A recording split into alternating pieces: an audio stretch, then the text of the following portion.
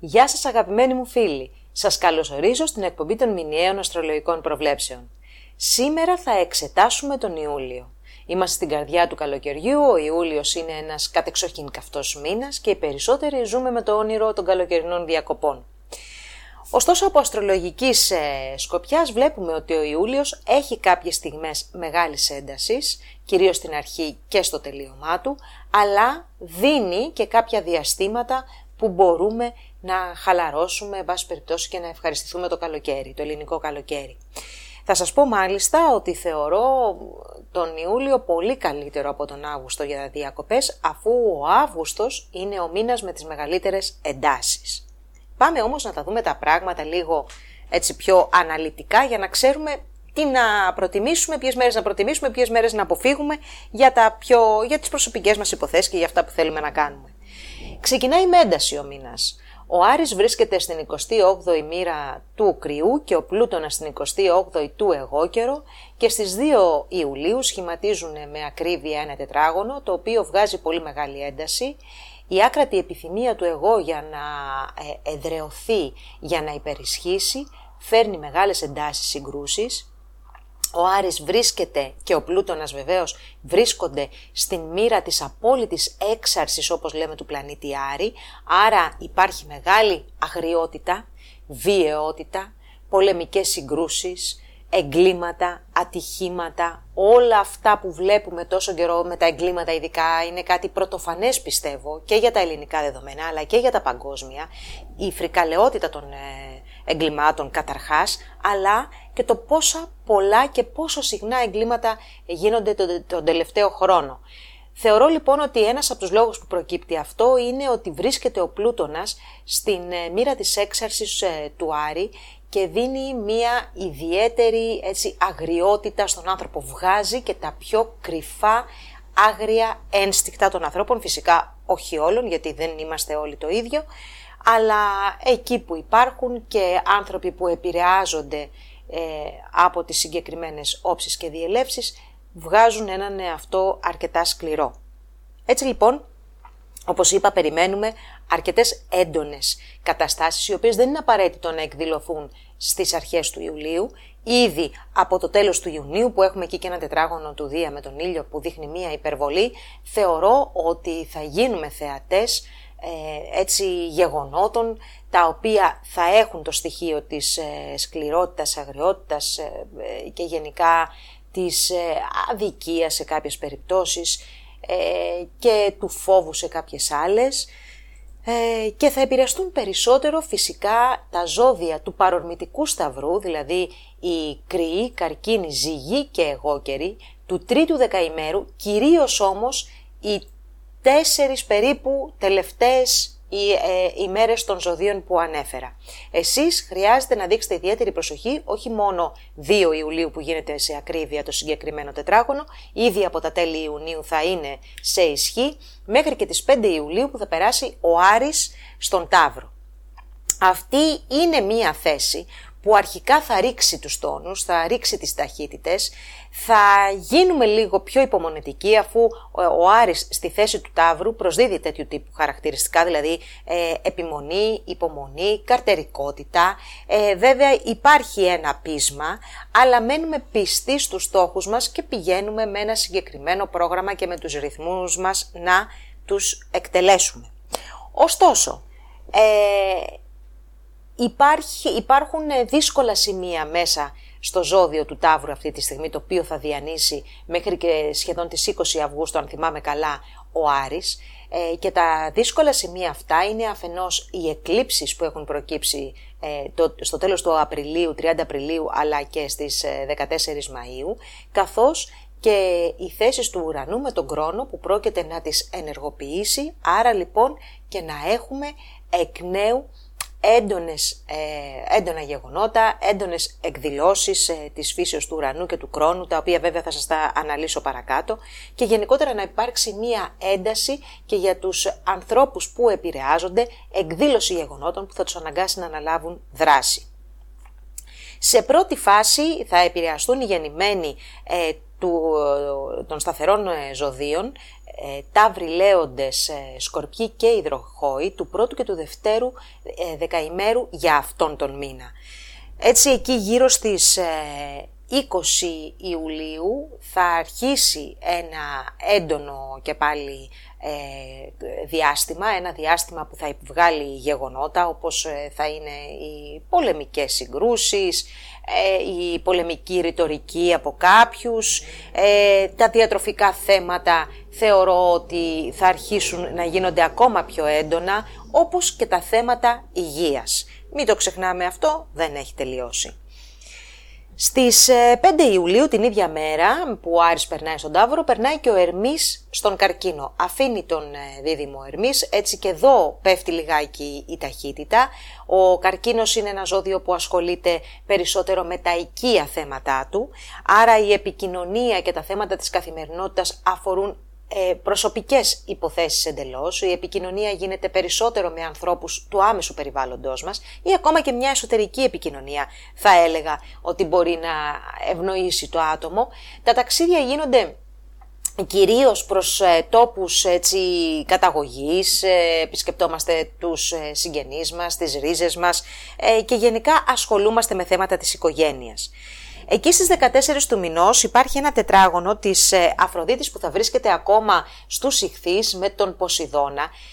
Δεν θα το τραγικοποιήσω αυτό το τετράγωνο, ειδικά στο συγκεκριμένο καλοκαίρι, γιατί εδώ που τα λέμε χρειαζόμαστε και λίγο παραμύθι για να περάσουμε καλά.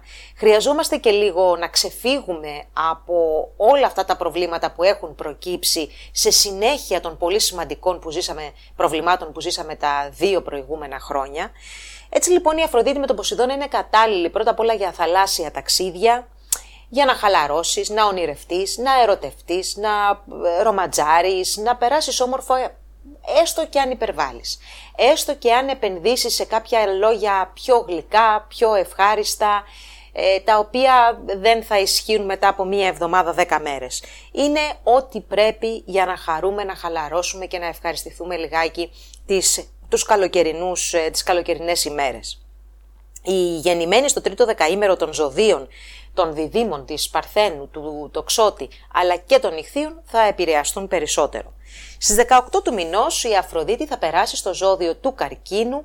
Εδώ λοιπόν αφήνει τον πνευματώδη και γρήγορο δίδυμο που την έκανε και λίγο πιο επιφανειακή. Μπαίνει σε ένα ζώδιο καθαρά συναισθηματικό, την ενδιαφέρει περισσότερο η συναισθηματική της ασφάλεια και εδώ τώρα είναι το στοιχείο εκείνο που την κάνει λίγο παράξενη την Αφροδίτη στον Καρκίνο, γιατί ακριβώς είναι τρομερά ανασφαλής στη θέση αυτή η Αφροδίτη, με αποτέλεσμα να γίνεται σκληρή ή να συμπεριφέρεται άσχημα προκειμένου να προλάβει να μην πληγωθεί. Αυτό κατά κάποιους είναι και ένας τρόπος δράσης ή ένας τρόπος στρατηγικής τον οποίο ακολουθούν, ωστόσο μερικές φορές μπορεί οι εντυπώσεις που έχουμε να είναι λαθεμένες και τελικά να βλάψουμε εμείς τους άλλους χωρίς να υπάρχει κάτι να έρχεται στον ορίζοντα. Εδώ λοιπόν θέλει μια προσοχή η Αφροδίτη. Για το μήνα θα επηρεάσει τα ζώδια του παρορμητικού σταυρού, του πρώτου και του δευτέρου δεκαημέρου, δηλαδή τους τους κρύους, καρκίνους, ζυγούς και εγώκερους. Εκεί 18 περίπου Ιουλίου έχουμε πάλι εντάσεις με τον Ερμή να βρίσκεται στις τελευταίες μοίρες του καρκίνου και να έρχεται σε αντίθεση με τον Πλούτονα. Εδώ πολύ έντονες διαφωνίες, οι απειλές δίνουν και παίρνουν, η ρητορική πολιτική γίνεται επικίνδυνη, αλλά και μία προσοχή στις μετακινήσεις χρειάζεται. Στις 19 του μηνός ο Ερμής περνάει στον Λέοντα, εδώ γίνεται επίσης πεισματάρης και αυτός. Υπάρχει μία έλλειψη προσαρμοστικότητας και εξέβρεσης λύσεων μέσα στο καθημερινό περιβάλλον και στο πρακτικό περιβάλλον, γιατί ο Ερμής θα θέλει τα πράγματα ακριβώς έτσι όπως τα έχει ονειρευτεί, στον Ταύρο λέω, στο Λέοντα εννοώ. Ωστόσο, δίνει όμως και την δυνατότητα να εκφραστούμε έτσι με θερμά λόγια και να συνεπάρουμε τους άλλους, να τους κατακτήσουμε με την έκφρασή μας. Στις 20 του μηνός, ο Άρης φτάνει την 10η μοίρα του Λέοντα και εδώ είναι που ενεργοποιείται και πάλι η έκλειψη που έχει γίνει στις 30 Απριλίου. Άρα λοιπόν έχουμε εντάσεις και ανάληψη ευθυνών κυρίως για οικογενειακά όσο και επαγγελματικά θέματα, για τους σταθερούς κατά κύριο λόγο, τέλος πρώτου αρχές δευτέρου δεκαημέρου, δηλαδή Ταύρους, Λέοντες, Σκορπιούς και Υδροχόους, ή όσους έχουν πλανήτες, οροσκόπο μεσουράνημα, στα ζώδια που είπαμε, κοντά στη 10η μοίρα. Στις 22 του μηνός ο ήλιος θα περάσει και αυτός στο Λέοντα, μπαίνουμε ουσιαστικά στο πιο καυτό μήνα του καλοκαιριού. Τουλάχιστον για τον Ιούλιο οι προοπτικές δεν είναι άσχημες για την πορεία του ήλιου. Γενικά θα σας πω ότι τα δύσκολα διαστήματα είναι οι αρχές του Ιουλίου, δηλαδή από την 1η μέχρι και την 5η Ιουλίου, και όσο μετά από τις 18 περίπου μέχρι και το τέλος. Δεν θέλετε 18, θέλετε να το βάλουμε λίγο πιο κάτω, από τις 20-22. Πάντως εγώ θα πω ότι το μεσαίο κομμάτι του Ιουλίου είναι καλύτερο. Εδώ μπορούμε να ευχαριστηθούμε και τα ταξίδια και τη θάλασσα και θα είναι, πιστεύω, και καλύτερος ο καιρός. Ενώ στην αρχή του Ιουλίου και στο τέλος του Ιουλίου τα φαινόμενα θα έχουν μία ένταση και θα είναι περισσότερο δυνατά.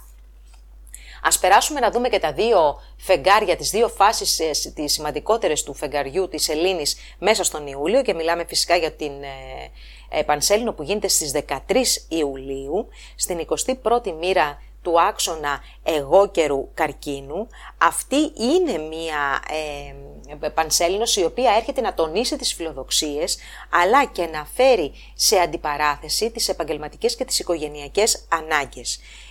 Εδώ λοιπόν εννοείται ότι θα υπάρξει μία σύγκρουση, η οποία θεωρώ ότι θα είναι αναπόφευκτη, μεταξύ των υποχρεώσεων των προσωπικών που αφορούν το καθημερινό περιβάλλον μας ή με τα πρόσωπα που αποτελούν το καθημερινό περιβάλλον μας, και ότι αυτό συνεπάγεται σε σχέση με την εργασία μας, την επαγγελματική μας πορεία και γενικότερα την κοινωνική πορεία ή θέση που ζητάμε να βρούμε μέσα σε αυτόν τον κόσμο. Περισσότερο θα επηρεαστούν οι Κρυοί, Καρκίνοι, Ζυγοί και εγώκεροι του τρίτου δεκαημέρου. Στις 28 Ιουλίου, παρότι έχουμε ένα δύσκολο περιβάλλον, γίνεται μία νέα σελήνη στην 6η μοίρα του Λέοντα, η οποία γίνεται σε τρίγωνο με τον Δία. Ο Δίας σε αυτή την περίπτωση έχει ξεκινήσει την ανάδρομη πορεία του και ναι μεν δίνει μία διάθεση για διασκέδαση, για χαρά, για δημιουργία, για έρωτα, για ρίσκο σε πολλές φορές. Είναι όμως δύσκολο το περιβάλλον, δηλαδή ναι θα υπάρχει η διάθεση αυτή, ναι θα γίνουν πράγματα, αλλά θεωρώ ότι θα γίνουν υποπεριορισμό και πολλές φορές θα καλυφθεί η χαρά από κάποια δύσκολα γεγονότα που ενδέχεται να προκύπτουν εκείνο το διάστημα. Γιατί σας λέω, στο τέλος του μήνα ξεκινάει μια μεγάλη ένταση. Να πούμε εδώ ότι ο Δίας θα ξεκινήσει στις 29 Ιουλίου την ανάδρομη πορεία του στο ζώδιο του Κρυού, άρα λοιπόν σημαίνει ότι για το επόμενο τρίμηνο, τετράμηνο θα αρχίσει να προετοιμάζει καταστάσεις, θετικές βέβαια. Ίσως τώρα τα ζώδια που επηρεάζονται να μην βλέπουν την μεγάλη εύνοια που έχουμε υποσχεθεί με το Δία. Να ξέρετε όμως ότι προετοιμάζονται καταστάσεις οι οποίες θα ολοκληρωθούν και θα φτάσουν σε μία κορύφωση από το φθινόπωρο που ο Δίας θα ξαναπεράσει σε ορθή πορεία. Αυτά όμως θα τα συζητάμε εν καιρό. Υψηλές θερμοκρασίες, πιστεύω προς το τέλος του Ιουλίου. Γενικά αυτό το διάστημα θα μας κρατήσει σε γρήγορση. Αυτά ήταν, φίλες και φίλοι, τα γενικά για τον Ιούλιο. Πάμε να περάσουμε τώρα στην ανάλυση των 12 ζωδίων ανά δεκαήμερο, όπως πάντα. Κρυός. Αγαπητοί φίλοι του πρώτου δεκαημέρου, λοιπόν, καταρχάς ξεκινάει ο μήνας σας και εσείς απολαμβάνετε την εύνοια του Δία, του πλανήτη της χαράς, της επέκτασης, της τύχης. Αυτό συνεχίζεται σε θέματα που αφορούν τις διαπροσωπικές σας σχέσεις, την επαγγελματική σας κατάσταση, τη φυσική σας κατάσταση και θα παραμείνει καθ' όλη τη διάρκεια του μήνα, και στις 29 του μηνός ξεκινάει την ανάδρομη πορεία του, προετοιμάζοντας για σας κάτι πάρα πολύ θετικό, το οποίο θα το δείτε να συμβαίνει προς το τέλος της χρονιάς. Όμως ο μήνας αυτός φέρνει και αρκετά έξοδα, θα σας έλεγα, ή κάποιες διαδικασίες ιδιαίτερα δυναμικές που αφορούν τα οικονομικά σας. Οι πρώτες ημέρες του μήνα, εκεί μέχρι και μάλλον από τις 5 περίπου, όχι 3 μέχρι και 7 θα σας έλεγα Ιουλίου, είναι καλές ημέρες για να κάνετε συμφωνίες οικονομικές ή να κάνετε έτσι οικονομικά κλεισίματα τα οποία έχουν επιτυχία. Η Αφροδίτη από το ζώδιο του καρκίνου φροντίζει να δημιουργεί ένα όμορφο περιβάλλον στο σπίτι σας, ένα όμορφο περιβάλλον με την οικογένειά σας. Θεωρώ ότι θα ξεκουραστείτε και θα περάσετε πάρα πολύ καλά με τους ανθρώπους που αγαπάτε περίπου από τις 18 μέχρι και τις 26 Ιουλίου. Αν και ούτως ή άλλως από τις 18 και μετά μέχρι και το τέλος του μήνα τα πράγματα είναι πολύ καλύτερα για το δικό σας το δεκαήμερο, όπου ευχαριστιέστε, χαίρεστε, διασκεδάζετε. Πολύ καλές οι προοπτικές που υπάρχουν για θέματα που αφορούν στον έρωτα, στα παιδιά, στην δημιουργική σας διαδικασία, σε θέματα που αφορούν την τέχνη, επαγγελματικά ρίσκα, που δεν θα έλεγα ότι είναι και καλύτερη περίοδος για να τα πάρετε, αλλά τώρα έχετε το Δία και τώρα θέλετε να επεκταθείτε. Κάντε τη διερεύνηση τη σωστή και προχωρήστε. Η νέα σελήνη που γίνεται στις 28 Ιουλίου έρχεται να τονίσει την ανάγκη σας για δημιουργία, για χαρά, για διασκέδαση, για φλερτ, για έρωτα και θεωρώ ότι ακόμα και αν το περιβάλλον είναι λίγο δύσκολο μπορείτε να τα καταφέρετε. Με προσοχή στο κομμάτι των σχέσεων, οι γεννημένοι κοντά στις 27 Μαρτίου. Δεύτερο δεκαήμερο. Και για το δικό σας το δεκαήμερο, αγαπημένοι μου φίλοι, ο Ιούλιος είναι ένας καλός μήνας. Δεν θα σας έλεγα ότι φέρνει ιδιαίτερα θέματα, ίσως το τελευταίο δεκαήμερο μόνο και στις αρχές του Αυγούστου, που θα το πούμε βέβαια στην επόμενη εκπομπή, υπάρχει ένα θέμα οικονομικό από την άποψη ότι υπάρχει μεγάλη ανάγκη για να τακτοποιηθούν κάποια θέματα οικονομικής φύσης, ίσως τα έξοδά σας είναι ιδιαίτερα αυξημένα εκείνο το διάστημα. Από την άλλη όμως υπάρχει και αυξημένη εισρωή χρημάτων, δηλαδή η δουλειά πηγαίνει καλά και καταφέρνετε να εκπληρώσετε τις οφειλές σας, να εκπληρώσετε τις υποχρεώσεις σας, ωστόσο δεν μένει τίποτα. Υπάρχει μεγάλη κίνηση, μέσα έξω χρήμα, δεν μένει τίποτα, τα καταφέρνετε όμως μια χαρά. Παρ' όλα αυτά, ο Ιούλιος είναι ένας καλός μήνας, που μπορεί να σας φέρει πολύ κοντά στους ανθρώπους που αγαπάτε, στα παιδιά σας, στους συντρόφους σας, να περάσετε όμορφα, ενδείκνυται για το κομμάτι των διακοπών, περισσότερο θα σας έλεγα και από τον Αύγουστο, παρότι δεν είστε από τις ζωδιακές ομάδες εκείνες που θα επηρεαστούν από τις εντάσεις του Αυγούστου. Παρ' όλα αυτά όμως ο Ιούλιος και κυρίως το διάστημα όλο για εσάς θα έλεγα, μέχρι και τις 20 πάντως είναι το καλύτερο για να κάνετε κάποιες εκδρομές, να κάνετε κάποια μικρά ταξίδια. Λίγο προσοχή μόνο στο κομμάτι των μετακινήσεων προς το τέλος του Αυγούστου, εκεί κοντά στις 25 του μηνός, όπου εδώ θα μπορούσαμε να είχαμε κάποιες ανατροπές ακόμα και στα προγράμματα, αλλά και προβλήματα στη μετακίνηση. Πάμε να δούμε το τρίτο δεκαήμερο που ξεκινάει πάρα πολύ έντονα τον Ιούλιο, αφού φίλοι στις αρχές έχουμε το τετράγωνο του Άρη με τον Πλούτονα. Ο Άρης βρίσκεται στο δικό σας ζώδιο, στο δικό σας δεκαήμερο και κάνετε τετράγωνο με τον Πλούτονα από τον εγώκερο. Λοιπόν, ούτως ή άλλως για εσάς που είστε γεννημένοι τις τελευταίες ημέρες του ζωδίου, η τελευταία χρονιά είναι καθοριστική σημασίας για την επαγγελματική σας πορεία. Και σε κάποιες περιπτώσεις και για τα οικογενειακά θέματα. Εδώ τώρα με το τετράγωνο αυτό ενεργοποιείται αυτή η κατάσταση και έχουμε γεγονότα τα οποία θα σας αναγκάσουν να αναλάβετε δράση. Φυσικά, οι τομείς εκείνοι οι οποίοι θα ενεργοποιηθούν είναι το κομμάτι των επαγγελματικών όσο και των οικογενειακών θεμάτων. Στις 13 του μηνός έχουμε την Πανσέλινο, η οποία γίνεται στον ίδιο άξονα, δηλαδή επαγγελματικά και θέματα οικογενειακής φύσεως ή ακινήτων. Θα σας έλεγα ότι εδώ μπορεί να υπάρξουν αλλαγές, δηλαδή δίνει αυτή η Πανσέλινος τη δυνατότητα να επιφέρετε αλλαγές, να τις επιφέρετε με επιτυχία, να καταφέρετε δηλαδή να κάνετε κάτι καινούριο, αφού πρώτα βέβαια έχει προηγηθεί μία κρίση η οποία μπορεί να φέρει και την ολική ρήξη. είναι για εσάς, κυρίως που είστε γεννημένοι, το ξαναλέω, τις 4 με 5 τελευταίες ημέρες του μήνα είναι ιδιαίτερα σημαντικός ο Ιούλιος. Από τις 20 περίπου και μετά, τα πράγματα για εσάς θα έλεγα ότι είναι λιγότερο έντονα, αρχίζει δηλαδή σιγά σιγά και πέφτει το πράγμα, κυρίως όμως για τους γεννημένους πριν στις αρχές του δεκαημέρου, όπου μπορείτε να απολαύσετε το καλοκαίρι, μπορείτε να έρθετε σε επαφή και με τους ανθρώπους, να κάνετε ταξίδια στους τόπους καταγωγής σας κτλ.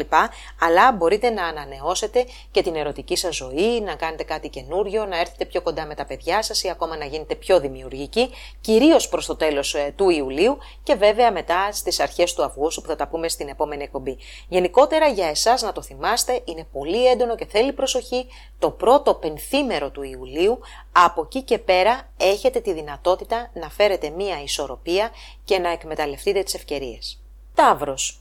Πρώτο δεκαήμερο και για εσάς ο Ιούλιος είναι πολύ σημαντικός, βέβαια είναι σημαντικός για όλο το ζώδιο, φίλοι Ταύροι. Ξεκινήσουμε να τα πούμε τα πράγματα με τη σειρά. Λοιπόν, πρώτο δεκαήμερο, οι πρώτες μέρες του μήνα είναι πάρα πολύ καλές για να έρθετε σε κάποιες συμφωνίες, να κάνετε κάποιες μικρές εκδρομές, μικρά ταξιδάκια. Βγαίνουν πάρα πολύ ωραίο όλο αυτό, αλλά να έρθετε και σε επαφή με ανθρώπους της οικογένειάς σας, αδέρφια, συγγενείς εξ αίματος ή ανθρώπους που βρίσκονται πολύ κοντά στο άμεσο περιβάλλον σας. Από τις 5 του μηνός περνάει ο Άρης στο δικό σας το ζώδιο και φυσικά στο δικό σας δεκαήμερο. Πρώτα, αφού εσείς είστε στην υποδοχή, είστε το πρώτο δεκαήμερο. Άρα λοιπόν ανεβαίνουν οι τόνοι. Ανεβαίνουν οι τόνοι στο θέμα της διεκδίκησης. Διεκδικείτε πράγματα, αυτά που θέλετε μάλλον τα διεκδικείτε.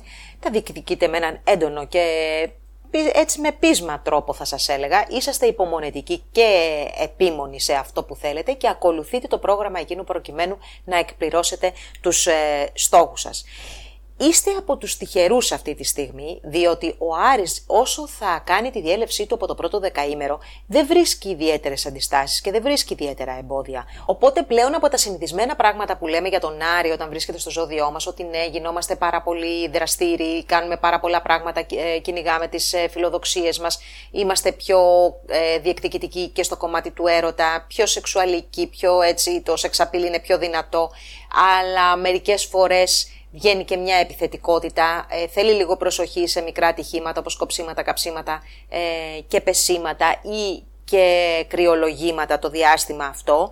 Δεν θα πούμε κάτι έξτρα, δηλαδή δεν υπάρχει κάτι πιο έντονο πέρα των συνηθισμένων. Θα σας πω μάλιστα ότι και το κομμάτι από τις 18 του μηνός και μετά είναι ιδιαίτερα καλό, αφού εξάλλου ο Άρης στις 19 εγκαταλείπει το πρώτο δεκαήμερο, άρα 5 με 19 είναι το πιο δυνατό του Ιουλίου. Από τις 18-19 και μετά οι τόνοι πέφτουν πάρα πολύ, ξεκουράζεστε ξαφνικά, είναι σαν να πατήσετε ένα διακόπτη, σαν να γυρίσετε ένα διακόπτη. Ασχολείστε περισσότερο με το σπίτι σας, με τους ανθρώπους που αγαπάτε, ομορφαίνετε το σπίτι σας ή ταξιδεύετε στον τόπο καταγωγής, επισκέπτεστε ανθρώπους που είναι οι ρίζες σας ή ο τόπος σας και περνάτε πάρα πολύ όμορφα. Προσοχή χρειάζεται μόνο στους γεννημένους κοντά στις 30 Απριλίου και αυτό κυρίως κοντά στις 20, οπότε και θα ενεργοποιηθεί η έκλειψη που έγινε στις 30 Απριλίου τότε στα γενέθλιά σας και ενδέχεται σε θέματα που αφορούν τις προσωπικές σας υποθέσεις, επαγγελματικές υποθέσεις ή ακόμα και τη φυσική σας κατάσταση να έχουμε γεγονότα που θα χρειαστεί να τα αντιμετωπίσετε. Για το δεύτερο δεκαήμερο τώρα, σαφέστατα το πιο καλό διάστημα είναι μέχρι και τις 19 του μηνός. Ξεκινάει ωραία ο μήνας. Ξεκινάει με καλή διάθεση, μάλιστα υπάρχει και η Αφροδίτη τις πρώτες 10 μέρες του Ιουλίου στον τομέα με τα οικονομικά και δίνει έτσι κάτι παραπάνω. Ο Ερμής από την άλλη βοηθάει για να κάνετε διαδρομές, για να κάνετε εκδρομές, για να έχετε πολύ ωραίες επικοινωνίες κτλ. Και γενικά μέχρι και τις 19 τα πράγματα κυλούν καλά. Από εκεί και πέρα έρχεται ο Άρης όμως να περάσει στο δικό σας το δεκαήμερο και να αρχίσει να ενεργοποιεί τα δύσκολα σημεία αυτή τη στιγμή του ζωδιακού. Θέλει πολύ προσοχή από τις 20 και μετά που έχουμε την ενεργοποίηση της έκλειψης μάλλον της 30ης Απριλίου, άρα λοιπόν επηρεάζεστε περισσότερο εκεί κοντά στην 20η Ιουλίου όσοι είστε γεννημένοι τις πρώτες ημέρες του Μαΐου και θέλει πολύ προσοχή γιατί θέματα, όπως είπα και για το πρώτο δεκαήμερο, που αφορούν στα επαγγελματικά σας, στις διαπροσωπικές σας σχέσεις, αλλά και στη φυσική σας κατάσταση, θα σας απασχολήσουν και πάλι.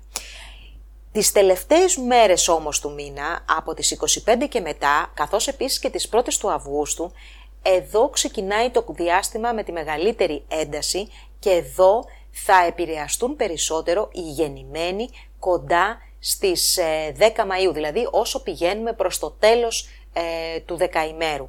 Άρα λοιπόν όσοι είστε γεννημένοι, θα έλεγα από τις 5-6 Μαΐου και μετά του δευτέρου δεκαημέρου, θέλει ιδιαίτερη προσοχή από τις 25 Ιουλίου και ύστερα, όπου έχουμε πλέον ένταση, έχουμε ταλαιπωρία, έχουμε εμπόδια, έχουμε, και αυτό θα προκύψει και τον Αύγουστο, και γενικότερα θα είναι ένα στριμωγμένο καλοκαίρι που δεν θα σας επιτρέψει και με τόση μεγάλη ευκολία να χαλαρώσετε. Οπωσδήποτε όμως οι γεννημένοι 1 με 2 Μαΐου, όπως και εκείνοι που είναι γεννημένοι τις τελευταίες ημέρες περισσότερο 8, 9, 10 Μαΐου, είναι οι πιο ταλαιπωρημένοι του δεκαημέρου. Τρίτο δεκαήμερο. Για εσάς ο μήνας ξεκινάει με θετικές προοπτικές στο κομμάτι των οικονομικών. Θα σας έλεγα ότι μπορείτε με κάποιο τρόπο να κλείσετε κάποιες οικονομικές εκκρεμότητες ή κάποιες οικονομικές υποθέσεις που έχετε μέσα στις πρώτες 5 ημέρες του Ιουλίου με έναν καλό τρόπο για εσάς. Από τις 9 επίσης μέχρι και τις 18 δείχνει ότι υπάρχει και μία μικρή εύνοια πάλι στο κομμάτι των οικονομικών, άρα να θυμάστε ότι ο Ιούλιος τουλάχιστον μέχρι και τις 20 αυτού του μήνα βγάζει κάποιες θετικές προοπτικές για τα οικονομικά σας. Στις 13 του μηνός έχουμε μία πανσέλινο η οποία γίνεται στο ζώδιο του εγώκερο, στον άξονα ουσιαστικά εγώκερου καρκίνου, φέρνει μετακινήσεις, επικοινωνίες, θέματα που αφορούν σπουδές, θέματα σχέσεων με συγγενείς, αδέρφια, ξαδέρφια κτλ. Τα οποία είναι απρόπτα, αλλάζουν ξαφνικά κάποια πράγματα, αλλάζουν προγράμματα, πάτε ξαφνικά διακοπές εκεί που δεν το περιμένατε. Γενικότερα ανατρέπονται τα πάντα. Ανατρέπονται ευχάριστα θα λέγαμε. Παρόλα αυτά όμως στο κομμάτι της επικοινωνίας πρέπει να είστε προσεκτικοί, όπως και στο κομμάτι των μετακινήσεων, γιατί υπάρχουν κάποιες εντάσεις που θα βγουν εκείνο το διάστημα, κυρίως στο λεκτικό κομμάτι, στο επικοινωνιακό και στο κομμάτι των μετακινήσεων.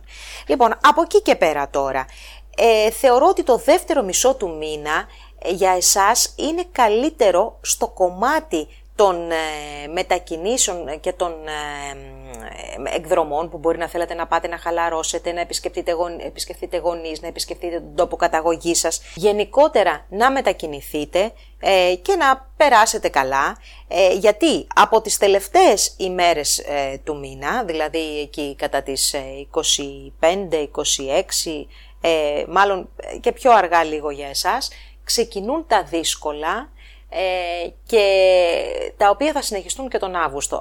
Άρα για εμένα διακοπές, καλό διάστημα, πηγαίνετε εκεί μετά τις 15 Ιουλίου μέχρι και τις 25 Ιουλίου, είναι ένα διάστημα καλό που μπορείτε να χαλαρώσετε χωρίς να περιμένετε να βγουν δράκοι τον Αύγουστο. Δίδυμοι.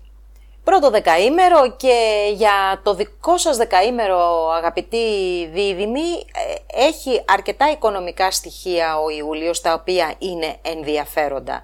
Εδώ να πούμε ότι υπάρχουν οικονομικές προοπτικές, κυρίως στο διάστημα από τις 5 μέχρι και τις 10 Ιουλίου και μετά από τις 18 μέχρι και τις 26 Ιουλίου, προοπτικές τις οποίες μπορείτε να τις αξιοποιήσετε μέσα από συζητήσεις, συναντήσεις για να φτάσετε σε ένα θετικό για εσάς οικονομικό αποτέλεσμα.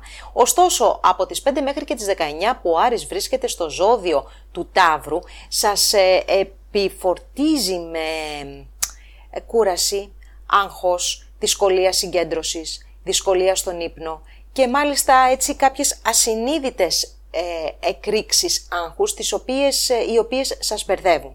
Είναι ένα προσωρινό διάστημα φυσικά, το οποίο όμως σίγουρα κάτι θέλει να δείξει, κάποια πράγματα από το παρελθόν, κάποια πράγματα στο υποσυνείδητο μπορεί να σας ενοχλούν και αυτό θα πρέπει να το ψάξετε και να δείτε τι είναι αυτό που σας φταίει. Από τις 19 μέχρι και τις 24, ο Ερμής φροντίζει να κάνει πολύ εύκολη τη μετακίνηση και την επικοινωνία. Άρα λοιπόν θεωρώ ότι για μια μικρή απόδραση είναι πολύ κατάλληλο το διάστημα εκείνο και για να το ευχαριστηθείτε αλλά και για να έχετε ευκολία κατά τη διάρκεια της μετακίνησής σας. Στις 28 του μηνός έχουμε μία νέα σελήνη, επίσης στο κομμάτι των μετακινήσεων, το θέματα σπουδών επίσης που μπορεί να σας απασχολούν αυτό το διάστημα, όπως και η διακίνηση σημαντικών εγγράφων, θέματα που αφορούν σε συγγενείς, αδέρφια, ξαδέρφια κτλ.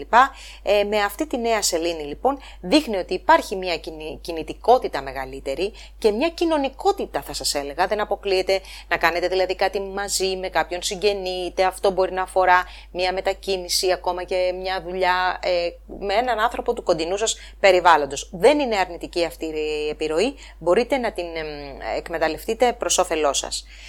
Στο δεύτερο δεκαήμερο τώρα, να πούμε ότι και για το δικό μας δεκαήμερο φίλοι, συνάδελφοι, έχει οικονομικό θετικό πρόσημο ο Ιούλιος.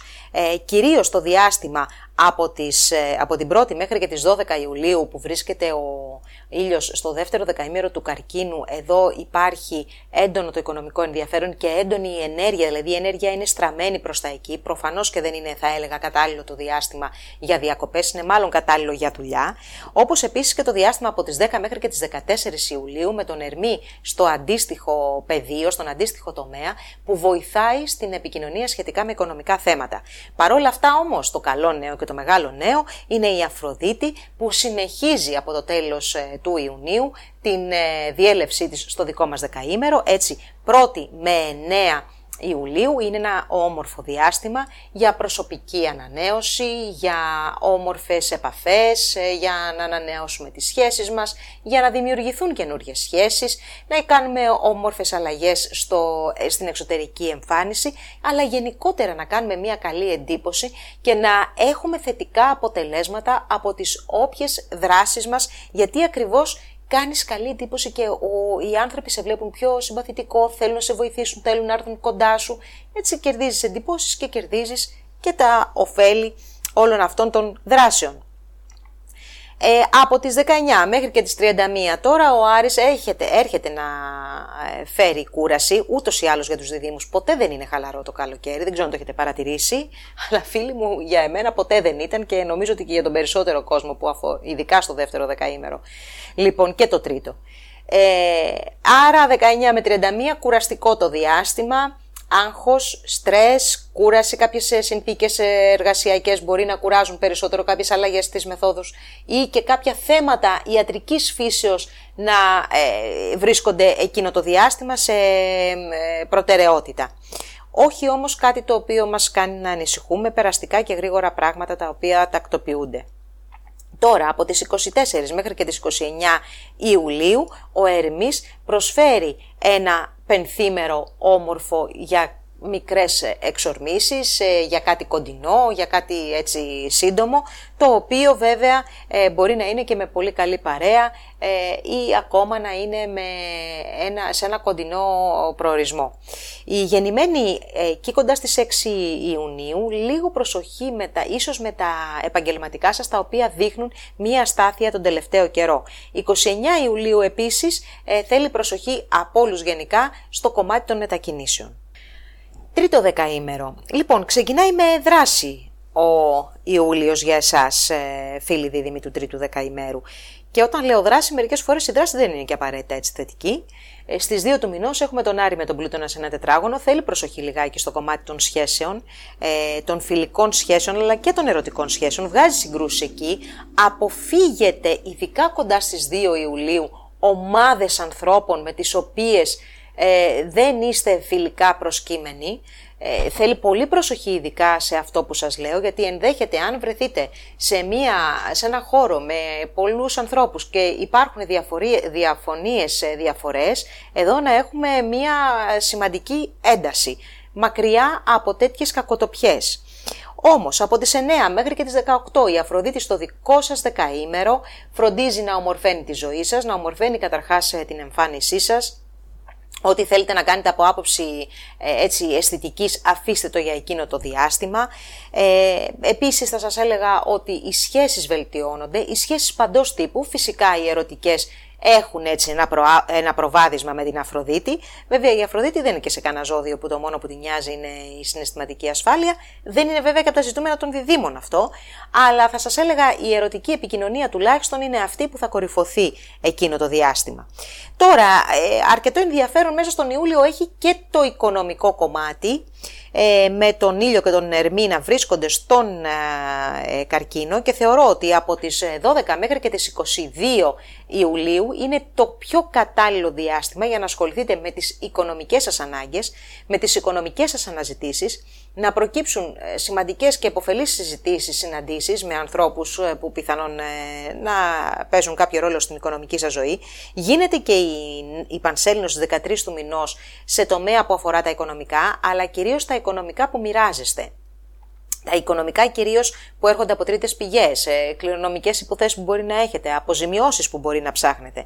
Γενικότερα το οικονομικό κομμάτι και για εσάς είναι έντονο, θα έλεγα όμως ότι είναι περισσότερο έντονο από τις 12 του Ιουλίου μέχρι και τις 19. Τώρα το υπόλοιπο διάστημα και κυρίως οι τελευταίες ημέρες ευνοούν τουλάχιστον το δικό σας δεκαήμερο, για κάποιες επικοινωνίες, για κάποιες συνομιλίες, ίσως και για κάποιες μετακινήσεις, αλλά εδώ εγώ θα βάλω ερωτηματικά και θα σας έλεγα να είστε προσεκτικοί, γιατί μπορεί ο Ερμής να είναι σε μια θετική θέση για εσάς, όμως δεν κάνει και πολύ καλές συναντήσεις με τους άλλους πλανήτες και το θέμα μπορεί να στραβώσει την τελευταία στιγμή. Άρα ό,τι κανονίσετε με πάρα πολύ προσοχή και πολύ καλά προγραμματισμένο. Καρκίνος, πρώτο δεκαήμερο και φίλοι μου για σας ο Ιούλιος είναι όμορφος μήνας. Καταρχάς μέχρι και όλο το μήνα είναι ο Δίας στο ζώδιο του Κρυού, μια πάρα πολύ θετική θέση για εσάς που φροντίζει κοινωνικά και επαγγελματικά να σας φέρνει ευκαιρίες, να σας προβάλλει κτλ. Από τις 29 του μηνός που ο Δίας θα περάσει ανάδρομος, ίσως να αντιληφθείτε μία καθυστέρηση κατά κάποιο τρόπο των θεμάτων σας, των επαγγελματικών κατά κύριο λόγο, όμως εγώ θα σας το πω αδιαφορετικά, δεν είναι καθυστέρηση, είναι μία προετοιμασία η οποία γίνεται για να προκύψουν αρκετά θετικά ζητήματα στο τέλος του έτους που θα ξαναπεράσει ο Δίας ορθώς από το δικό σας δεκαήμερο. Είναι όμως και ένας μήνας με μεγάλη έκφραση, κινητικότητα, δράση μέσα σε ομάδες ανθρώπων, φιλική επαφή, φιλικές επαφές, αλλά και φλερτ και θέματα που αφορούν τις διαπροσωπικές σας σχέσεις γενικότερα και τα συναισθηματικά σας. Θα σας έλεγα ότι έχετε και μια κοινωνική δράση, αλλά έχετε και μια έντονη επιθυμία να κυνηγήσετε τα όνειρά σας, να τα υλοποιήσετε, συζητάτε για αυτά. Γενικότερα από τις 5 μέχρι και τις 19 του μηνός είσαστε πολύ δοσμένοι σε αυτό το κομμάτι που αφορά τις προσωπικές σας βλέψεις. Από εκεί και πέρα έρχεται από τις 18 η Αφροδίτη στο δικό σας το ζώδιο και το δεκαήμερο να ομορφύνει τη ζωή, να ομορφύνει την καθημερινότητα, τις σχέσεις, να ομορφύνει εσάς τους ίδιους, να ξεκουραστείτε, να ξεαγχωθείτε, να φέρει μια καλύτερη διάθεση και να καταφέρετε να χαλαρώσετε και να απολαύσετε το όμορφο ζεστό καλοκαίρι. Θεωρώ ότι με την νέα σελήνη που γίνεται στις 28 του μηνός στο ζώδιο του Λέοντα δημιουργούνται και κάποιες προϋποθέσεις οικονομικές, τις οποίες αν χειριστείτε σωστά μπορείτε να έχετε ένα σωστό αποτέλεσμα. Θέλει όμως προσοχή γιατί το περιβάλλον γενικότερα είναι δύσκολο εκείνο το διάστημα και καλό είναι να δείτε όλες τις οπτικές, όλες τις ευκαιρίες που μπορεί να παρουσιαστούν αλλά και τις παγίδες. Δεύτερο δεκαήμερο, χρόνια πολλά, γενέθλια περίοδος για εσάς και μάλιστα γενέθλια περίοδος η οποία θα πω δεν είναι καθόλου κακή για το δικό σας δεκαήμερο, μιλάω πάντα.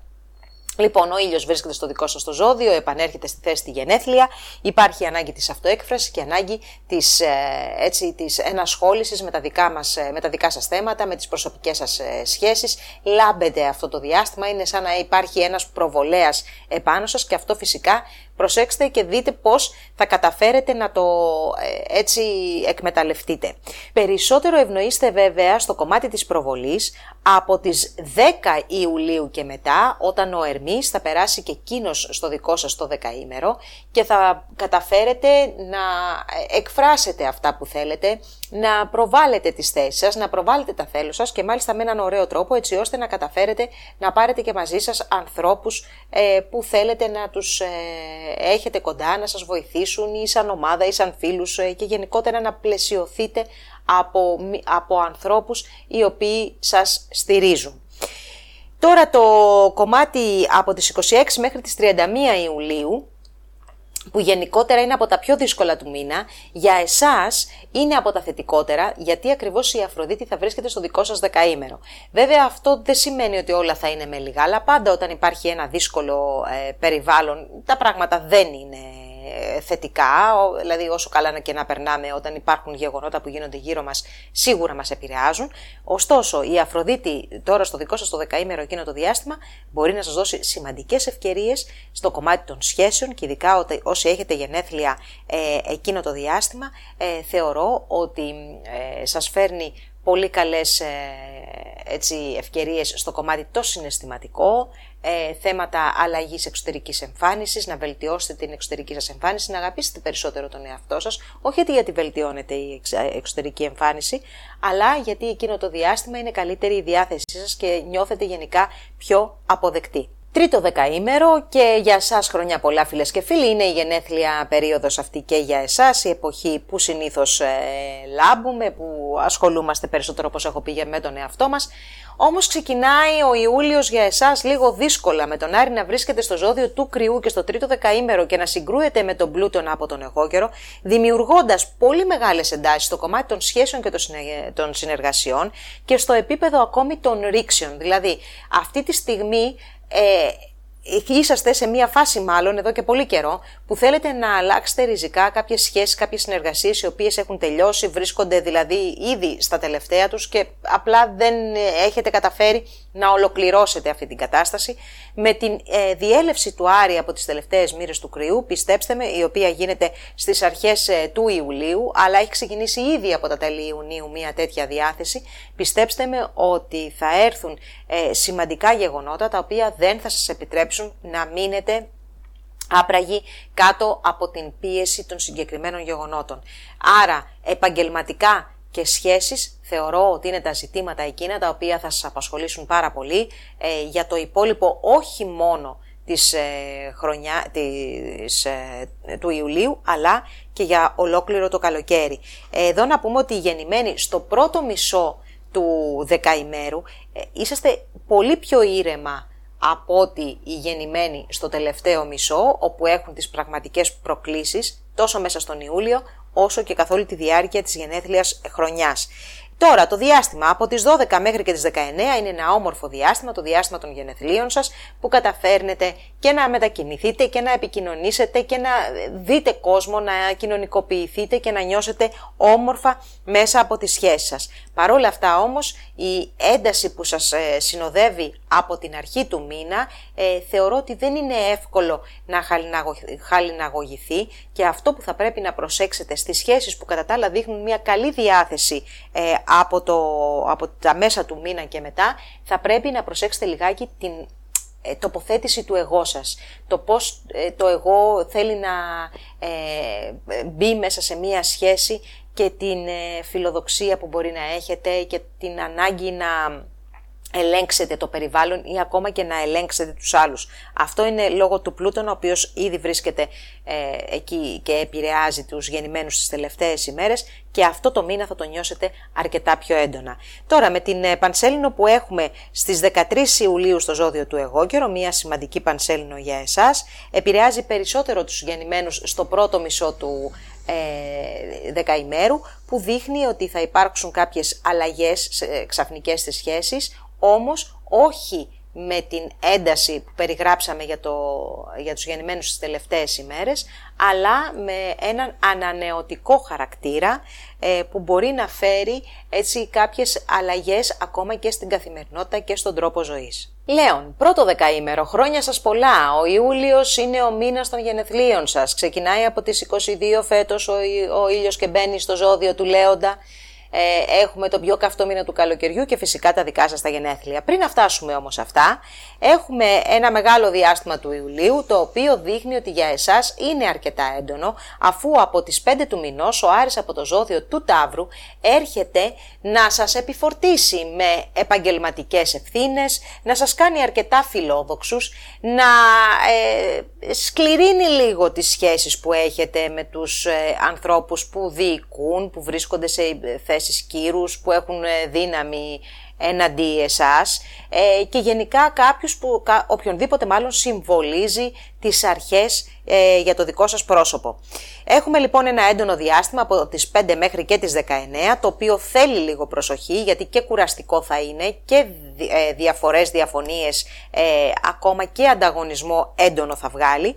Ωστόσο έρχονται τα γενέθλιά σας με μια πάρα πολύ καλή προοπτική και αυτή η προοπτική φυσικά είναι ο Δίας ο οποίος βρίσκεται σε τρίγωνο με τον ήλιο σας, όπως λέμε στην αστρολογική έτσι, ορολογία, και αυτό θα σας συνοδεύσει για μια ολόκληρη γενέθλια χρονιά.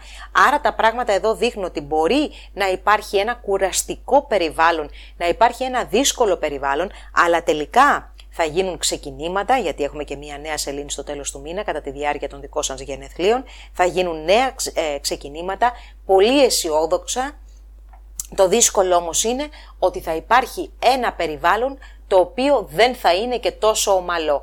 Άρα λοιπόν κάποιες μάχες θα χρειαστεί να τις δώσετε, δεν θα είσαστε όμως στην πρώτη γραμμή. Αυτό είναι το σίγουρο. Και ακόμα πιο σίγουρο είναι ότι οι ευκαιρίες φέτος, ενώ στη δική σας γενέθλια χρονιά, θα είναι πολύ περισσότερες από τα προηγούμενα χρόνια. Δεύτερο δεκαήμερο, λοιπόν, και ξεκινάει μια χαρά ο μήνας. Πάμε πολύ καλά μέχρι και τις 19. Υπάρχει η Αφροδίτη από τους Διδύμους, υπάρχει ο Ερμής επίσης, ο οποίος βοηθάει λίγο στο να ξεκαθαρίσει τα πράγματα μέσα στο κεφάλι σας, και η Αφροδίτη από την άλλη δίνει τη δυνατότητα να κοινωνικοποιηθείτε, να βελτιώσετε σχέσεις, να έρθετε σε επαφή με ανθρώπους και όλο αυτό να σας δώσει ενέργεια και περνάτε πάρα πολύ ωραία. Όμως από τις 19 και του μηνός και μετά έρχεται ο Άρης να μπει στο δεύτερο δεκαήμερο του Ταύρου. Αυτό, φίλοι μου, είναι μια συνθήκη που πάντα φέρνει κάποιες δυσκολίες όταν έχουμε τον Άρη έτσι σε μια δύσκολη θέση. Φέτος όμως φέρνει επιπλέον δυσκολίες, και αυτό γιατί ο Άρης έρχεται να ενεργοποιήσει κάποια δύσκολα σημεία μέσα στην αστρολογική πορεία της χρονιάς αυτής. Κοντά στις 20 του μηνός θα ενεργοποιήσει θέματα της έκλειψης που είχαμε στις 30 Απριλίου, άρα λοιπόν θέλει προσοχή στο κομμάτι το επαγγελματικό, βρίσκεστε σε ένα μετέχμιο επαγγελματικά, αυτό είναι το σίγουρο, έτσι, δηλαδή οι περισσότεροι από εσάς, αν δεν έχετε αλλάξει ακόμα, θα αλλάξετε σίγουρα την επαγγελματική σας πορεία. Ίσως μάλιστα η ενεργοποίηση του Άρη από αυτό εδώ το καλοκαίρι να δείχνει και την ολοκλήρωση αυτής της αλλαγής της επαγγελματικής, η οποία έπεται τον επόμενο μήνα και κυρίως εκεί από τις 20 του μηνός θα σας πω και μετά. Θέλει όμως προσοχή από τις 26 μέχρι και τις 31 που έχουμε ένα δύσκολο διάστημα, ένα διάστημα συγκρούσεων, διαφωνιών, ρήξεων, και ειδικά όσοι είναι γεννημένοι κοντά στις 10 Αυγούστου πρέπει να είναι επιπλέον προσεκτικοί. Επιπλέον θα σας πω να είστε προσεκτικοί και στις μετακινήσεις σας, αλλά και στις επικοινωνίες με αδέρφια, ξαδέρφια και λοιπούς συγγενείς εξαίματος. Ναι, είναι ένα δύσκολο διάστημα, αλλά το ξέρετε όμως ότι τώρα θα ζήσετε την ενεργοποίηση όλων αυτών των αλλαγών που έχετε κατά νου ή που μπορεί να έχουν ξεκινήσει ήδη από πριν και να περιμένετε την ολοκλήρωσή τους. Έτσι, έχετε ένα πολύ ενδιαφέρον, θα πω, και έντονο καλοκαίρι. Τρίτο δεκαήμερο.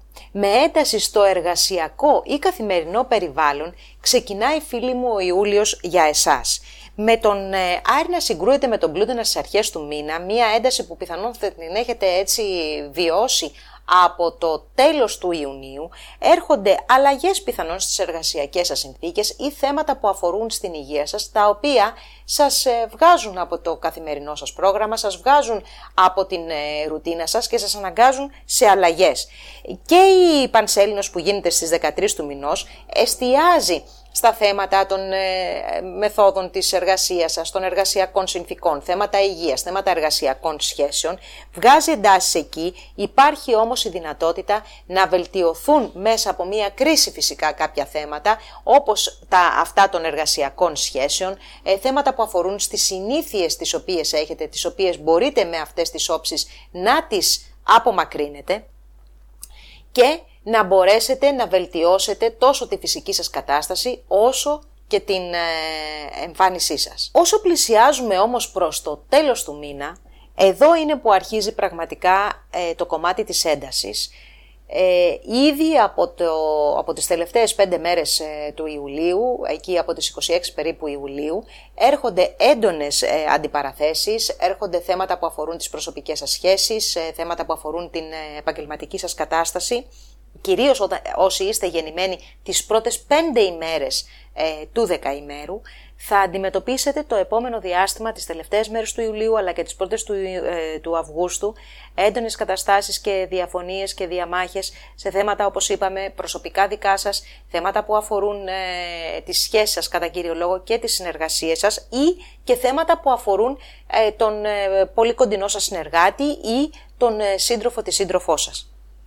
Να θυμάστε ότι οι τελευταίες μέρες του Ιουλίου, όπως και το μεγαλύτερο κομμάτι του Αυγούστου, είναι αυτό που θα σας αναγκάσει να λάβετε δράση. Άρα λοιπόν, για να χαλαρώσετε και να περάσετε καλύτερα, θεωρώ ότι το προηγούμενο διάστημα του Ιουλίου είναι αυτό που θα μπορούσε να σας βοηθήσει. Δηλαδή, από τις 5 περίπου μέχρι και τις 25 Ιουλίου, αυτές τις 20 ημέρες θα μπορούσατε να περάσετε πραγματικά ωραία, χωρίς να έχετε το μυαλό σας έτσι στα θέματα αυτά, τα οποία δυστυχώς θα πρέπει να φροντίσετε μέσα στο επόμενο διάστημα. Παρθένος, πρώτο δεκαήμερο και αγαπητοί μου φίλοι, είναι εξαιρετικά καλός ο Ιούλιος για εσάς, καθ' όλη τη διάρκεια θα έλεγα, τουλάχιστον το περισσότερο μέρος και χωρίς ιδιαίτερες κακοτοπιές. Ξεκινάει με μεγάλη διάθεση για κοινωνικότητα, για ανάγκη να έρθετε σε επικοινωνία με ανθρώπους, για πολύ καλά τα θέματα με τα παιδιά, τα δικά σας ή με τα παιδιά των άλλων, θέματα επίσης που αφορούν στα όνειρά σας, θέματα που αφορούν στους στόχους και τις φιλοδοξίες σας, καθώς και τα συναισθηματικά ερωτικά σας, τα οποία δείχνουν να βελτιώνονται σημαντικά μέσα στον μήνα Ιούλιο. Γενικότερα σας λέω, είναι ένας καλός μήνας για εσάς. Από τις 5 δε μέχρι τις 19 Ιουλίου που ο Άρης είναι στον Ταύρο, βοηθάει πάρα πολύ σε αυτό ακριβώς που σας είπα και πριν, στην υλοποίηση. Δηλαδή, αυτό τον μήνα μπορείτε να βρείτε ανθρώπους, να συνεννοηθείτε, να κάνετε ομάδα για να προχωρήσετε, να κάνετε τα όνειρά σας, τα σχέδιά σας πραγματικότητα. Κάτι που χρειάζεται μόνο προσοχή σε αυτήν την περίπτωση είναι οι νομικές υποθέσεις, κυρίως το διάστημα 5 μέχρι 19 Ιουλίου, οι οποίες δεν θα είναι και στο καλύτερό τους κομμάτι. Τώρα, από το διάστημα από τις 19 μέχρι και τις 24 Ιουλίου είναι ένα διάστημα που λιγάκι έχετε τα ψυχολογικά σας, την εσωστρέφειά σας, δεν θέλετε και πολύ να ασχοληθείτε με τους άλλους, θέλετε να μείνετε μόνοι σας και να τα βρείτε με τον εαυτό σας, δεκτών.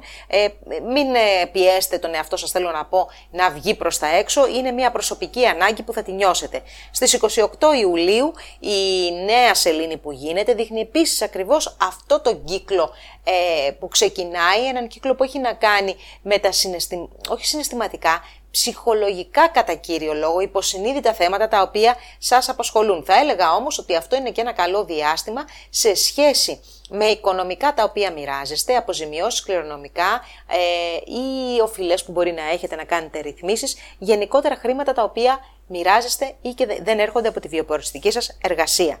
Περνάμε τώρα και στο δεύτερο δεκαήμερο που και για εσάς ο Ιούλιος είναι αρκετά καλός, αρκετά κοινωνικός, εξωστρεφής, ευνοούνται οι κοινωνικές υποθέσεις, ευνοούνται τα θέματα των σχέσεων που έχουν να κάνουν με τον επαγγελματικό σας προσανατολισμό. Ένας πολύ καλός μήνας για να προωθήσετε τις θέσεις σας και να κάνετε επαφές επαγγελματικές οι οποίες δεν απαραίτητο να αποδώσουν σήμερα. να αποδώσουν από Σεπτέμβριο. Πάντως αυτός ο μήνας και κυρίως από την 1η μέχρι και τις 10 Ιουλίου βοηθάει πάρα πολύ στο να κάνετε επαφές με ανθρώπους ανώτερούς σας και όχι να θέσετε τα θέματα, να κάνετε όμως την επαφή και να δηλώσετε την παρουσία σας. Ο Άρης τώρα από τις 19 μέχρι και τις 31 σας κινητοποιεί σημαντικά, αφού βρίσκεται στο φιλικό ζώδιο του Ταύρου, σας δίνει τη δυνατότητα να μπείτε στη φάση υλοποίησης των σχεδίων σας, όχι καλά τα νομικά, λίγο προσοχή, κυρίως προς το τέλος του μήνα θα σας έλεγα στις μετακινήσεις σας, όπως επίσης και στις σχέσεις που έχουν να κάνουν με μακρινά μέρη, με το εξωτερικό.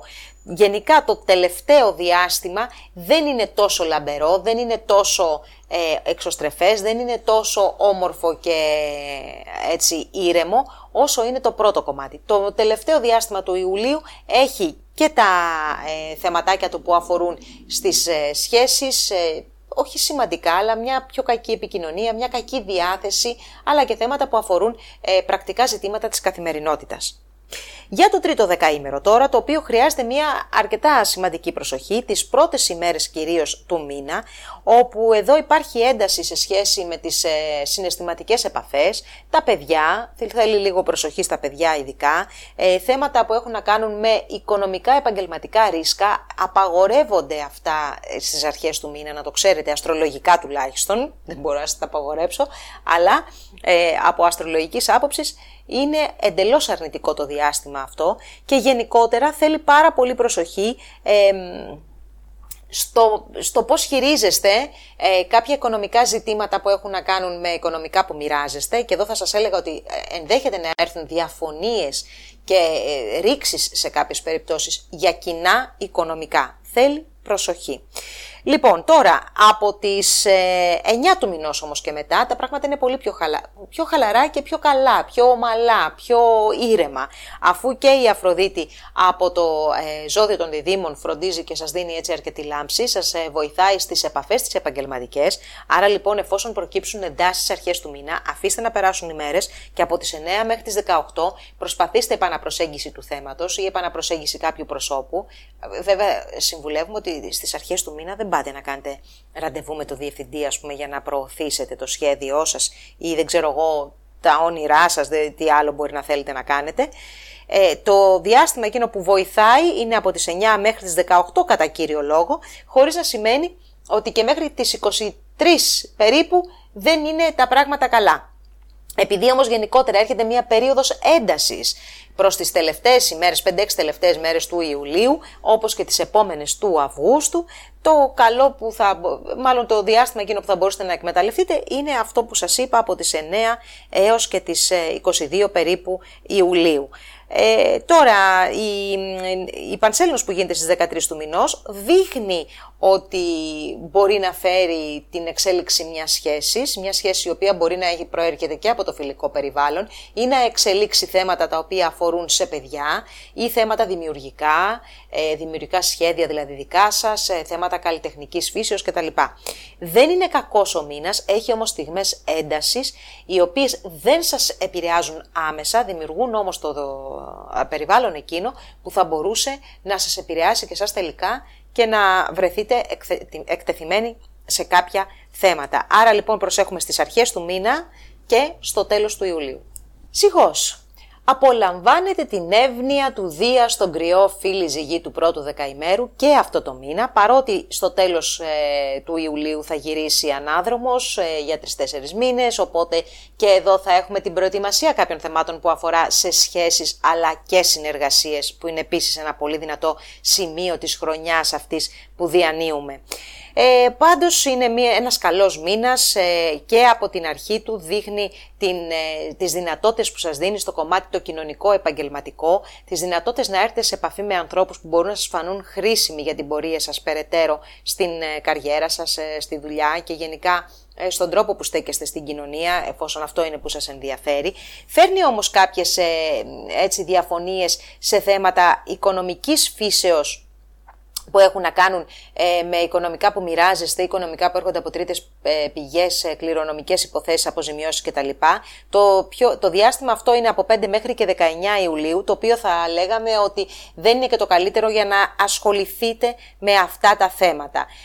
Ωστόσο, γενικότερα ο μήνας συνεχίζει κοινωνικά, δηλαδή είναι ένας μήνας που έχετε τη διάθεση να βγείτε προς τα έξω, να έρθετε σε επαφή με κόσμο, να φλερτάρετε, να βελτιώσετε σχέσεις, αν βελτιώσετε και τις σχέσεις την ίδια μέσα από την επαφή σας με τον κόσμο. Στις 28 του μηνός η νέα σελήνη στο ζώδιο του Λέοντα δείχνει ακριβώς αυτό, τις προοπτικές που έχετε σε κοινωνικό επίπεδο, συναισθηματικό επίπεδο, θέματα παιδιών, θέματα συνεργασιών, νομικών υποθέσεων. Γενικά είναι ένα εξαιρετικό διάστημα για εσάς που μπορείτε να το εκμεταλλευτείτε κατά πώς εσείς βέβαια θέλετε, έχετε ανάγκη, αλλά να περάσετε και καλά, να κάνετε φιλίες, να μπείτε μέσα σε καινούρια κοινωνικά δίκτυα, αλλά και μέσα σε αυτά τα φιλικά δίκτυα, στις φιλικές ομάδες, ενδέχεται να βρείτε έναν άνθρωπο που μπορείτε να έρθετε πιο κοντά.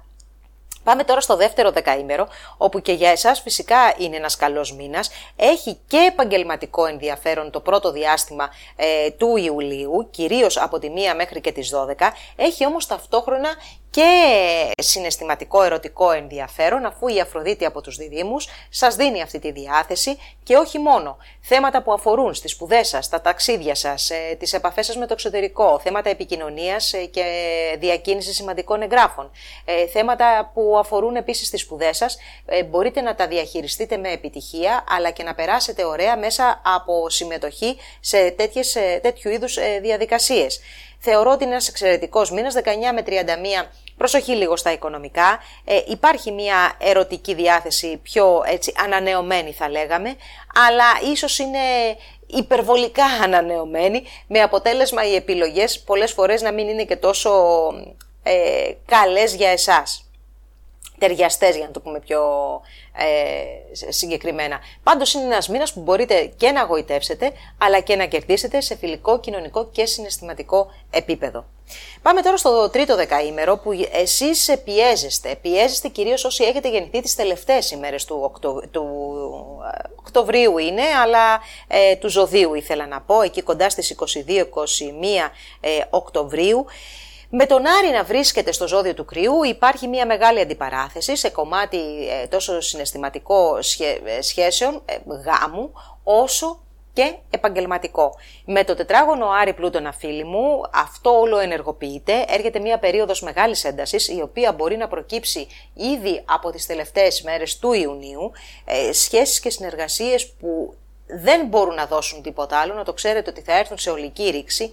Ούτως ή άλλως τώρα ενεργοποιείται ο μηχανισμός αυτός που θέλει να σας κάνει να αλλάξετε σημαντικά θεμελιώδη πράγματα στη ζωή σας και ουσιαστικά να βιώσετε μία αναγέννηση, αλλά για να αναγεννηθεί κάτι πρέπει να έχει πεθάνει πρώτα, οπότε είσαστε στο στάδιο αυτό του θανάτου του παλιού που θα σας δώσει βέβαια ένα καινούριο κεφάλαιο ζωής.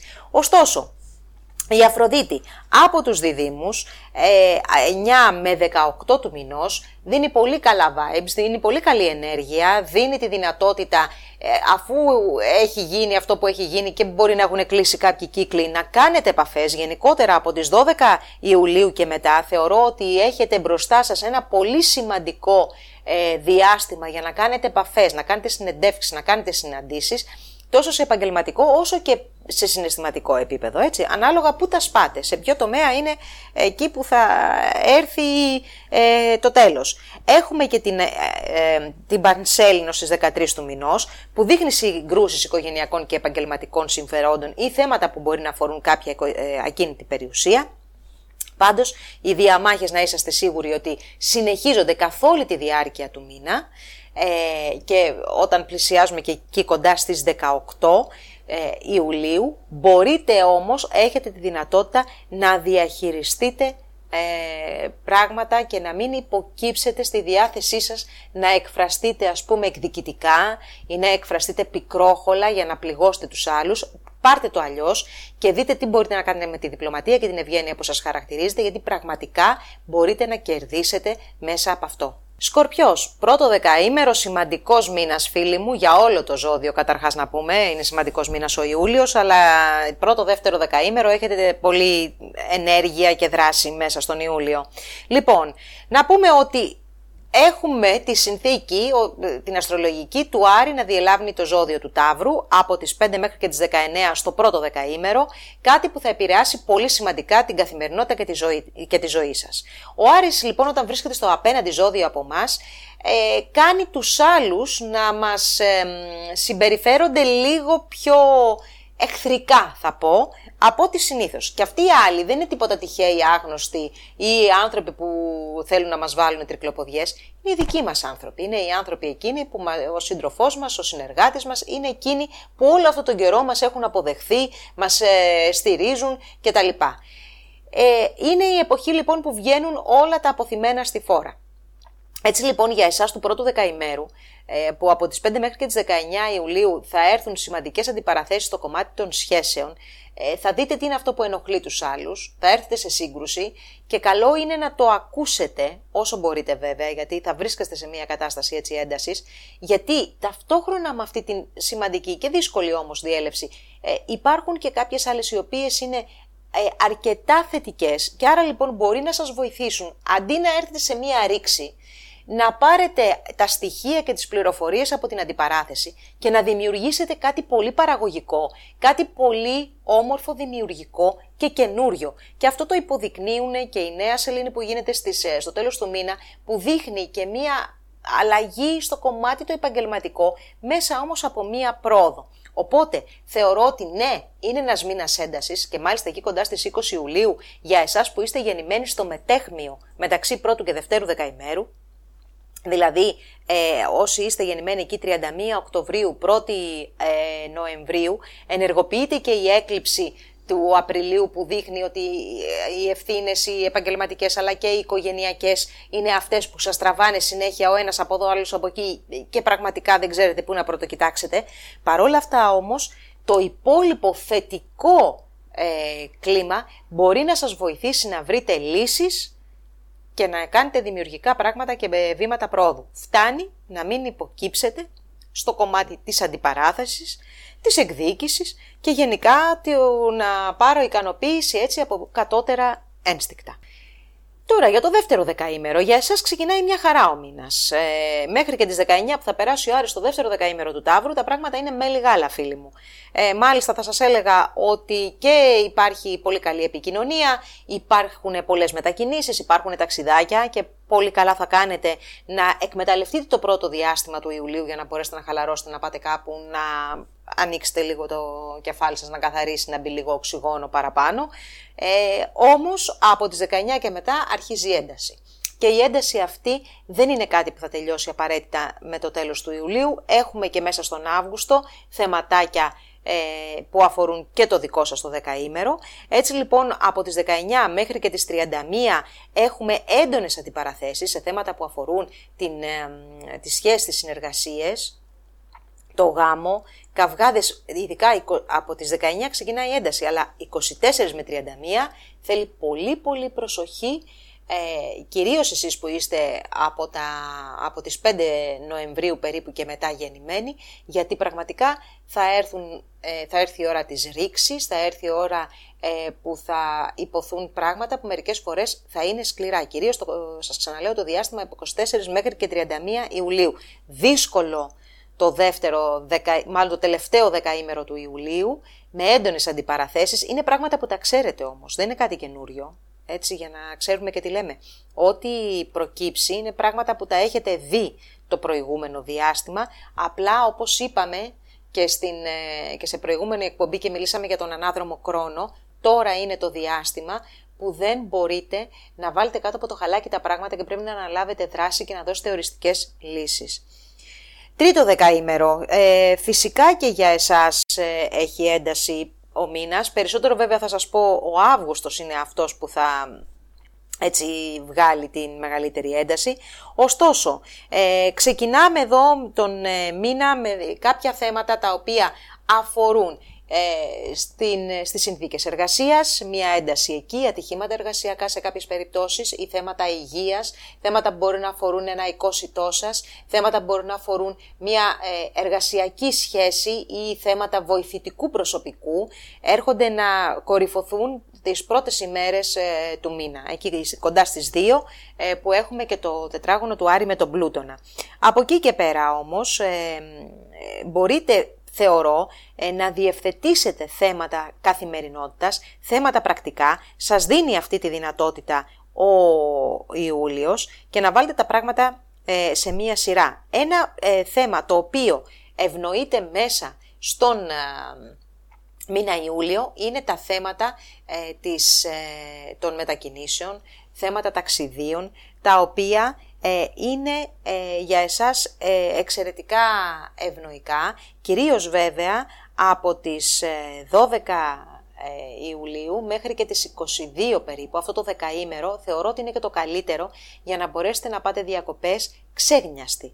Διακοπές μπορείτε να πάτε οποιαδήποτε στιγμή. Παρ' όλα αυτά, εκείνο το διάστημα είναι και το καλύτερο για εσάς, το οποίο βοηθάει τόσο στις μετακινήσεις όσο και στην ψυχική και πνευματική ηρεμία.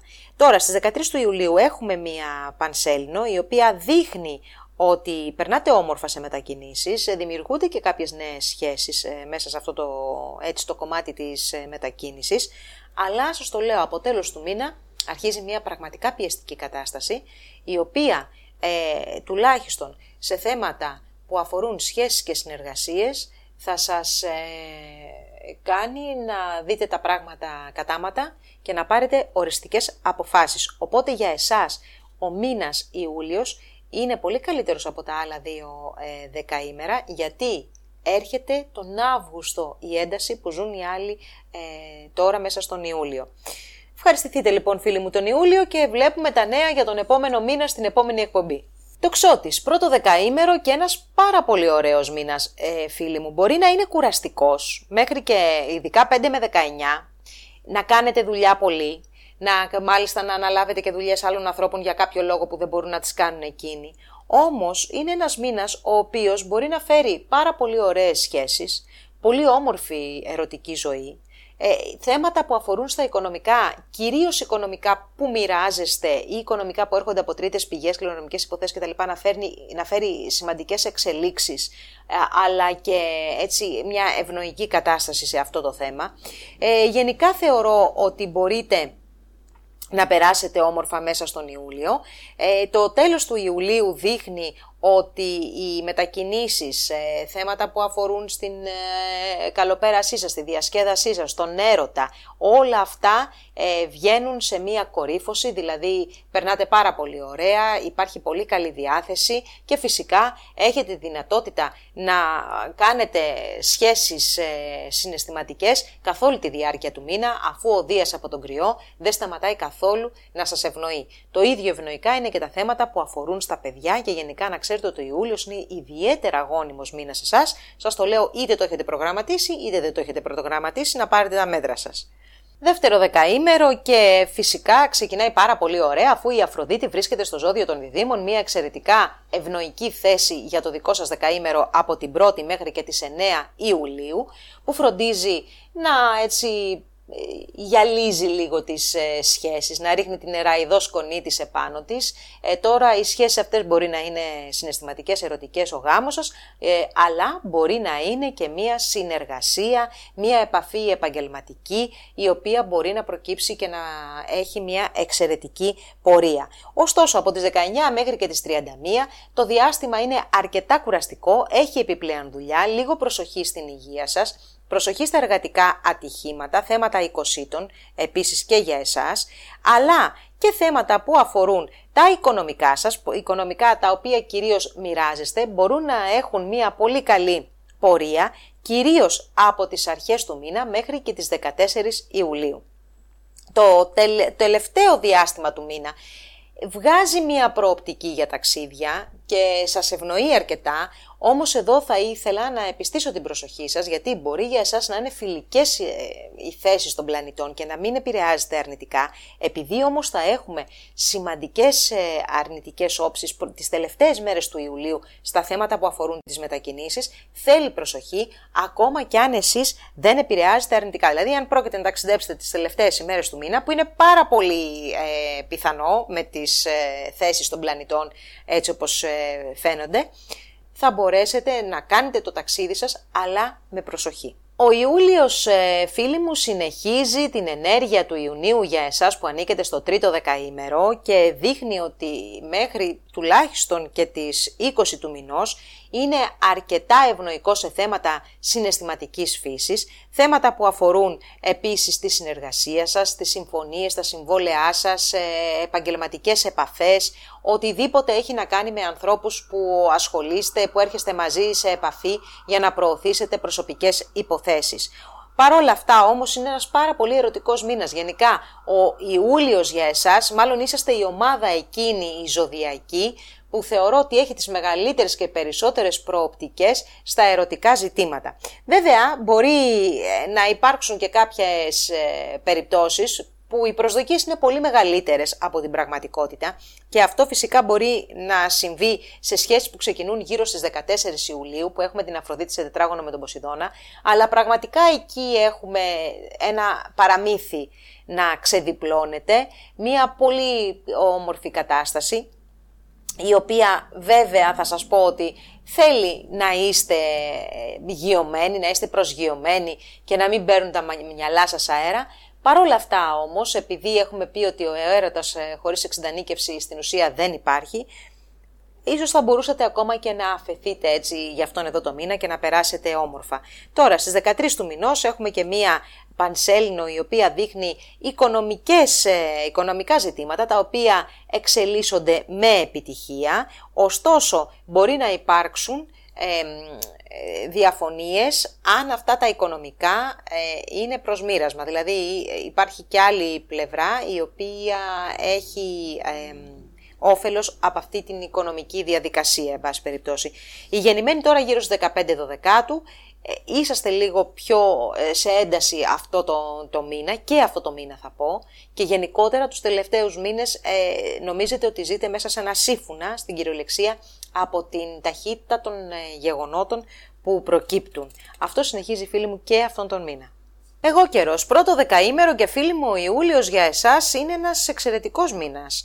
Καταρχάς ξεκινάει με πολύ καλές προοπτικές σε θέματα που αφορούν συνεργασίες, συμφωνίες, συμβόλαια, συζητήσεις, επαφές.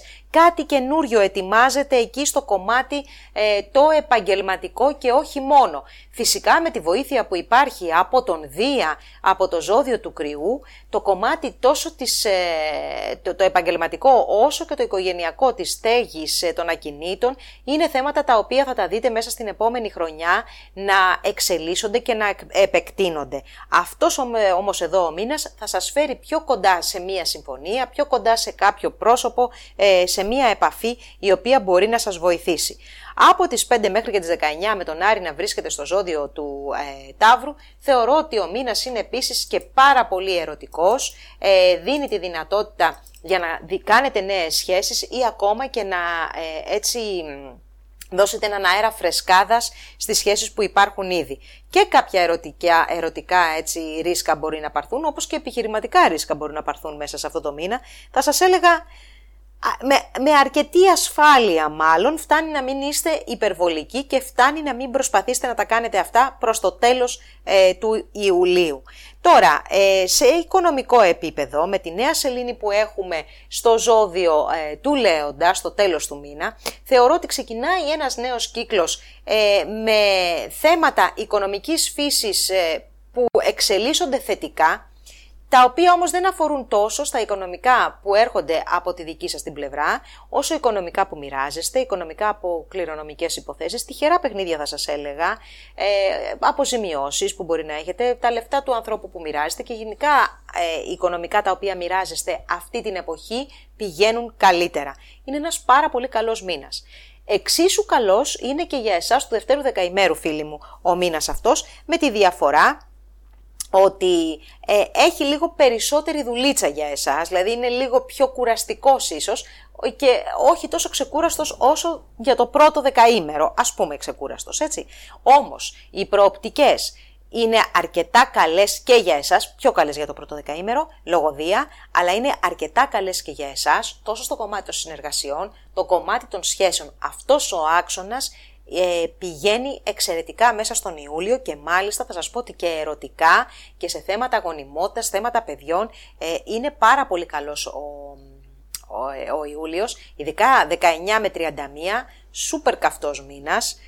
Διεκδικήστε ό,τι εσείς επιθυμείτε στο κομμάτι των σχέσεων. Τα αποτελέσματα θα τα δείτε και κοντά στις 26 με 31 Ιουλίου, αλλά και τις πρώτες μέρες του Αυγούστου.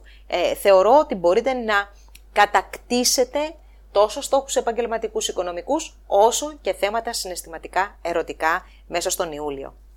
Να περάσουμε τώρα στο τρίτο δεκαήμερο, που εδώ τα πράγματα είναι λίγο πιο έντονα και ξεκινάει αρκετά δυνατά ο Ιούλιος με τον Άρη και τον Πλούτο να ανασυγκρούονται και να επηρεάζει σαφέστατα τους γεννημένους τις τελευταίες 4 περίπου μέρες του τρίτου δεκαημέρου σε θέματα που αφορούν τις οικογενειακά ζητήματα, θέματα προσωπικές υποθέσεις, προσωπικές σχέσεις, επαγγελματικά, αλλά και θέματα ακινήτων. Οι πρώτες μέρες του μήνα έχουν τεράστια ένταση και θέλουν πολύ προσοχή γιατί μπορεί να βγείτε χαμένοι από κάποιο κομμάτι. Ούτως ή άλλως βρίσκεστε σε μια κατάσταση ολοκληρωτικής αναπροσαρμογής συνθηκών διαβίωσης, συνθηκών προσωπικών επαγγελματικών, αλλά και της προσωπικής σας κατάστασης, έτσι. Προσοχή και στα ατυχήματα αυτό το διάστημα των πρώτων ημερών του Ιουλίου, όπως και σε πράξεις βίας αποφύγετε τα παράξενα μέρη, τα επικίνδυνα μέρη.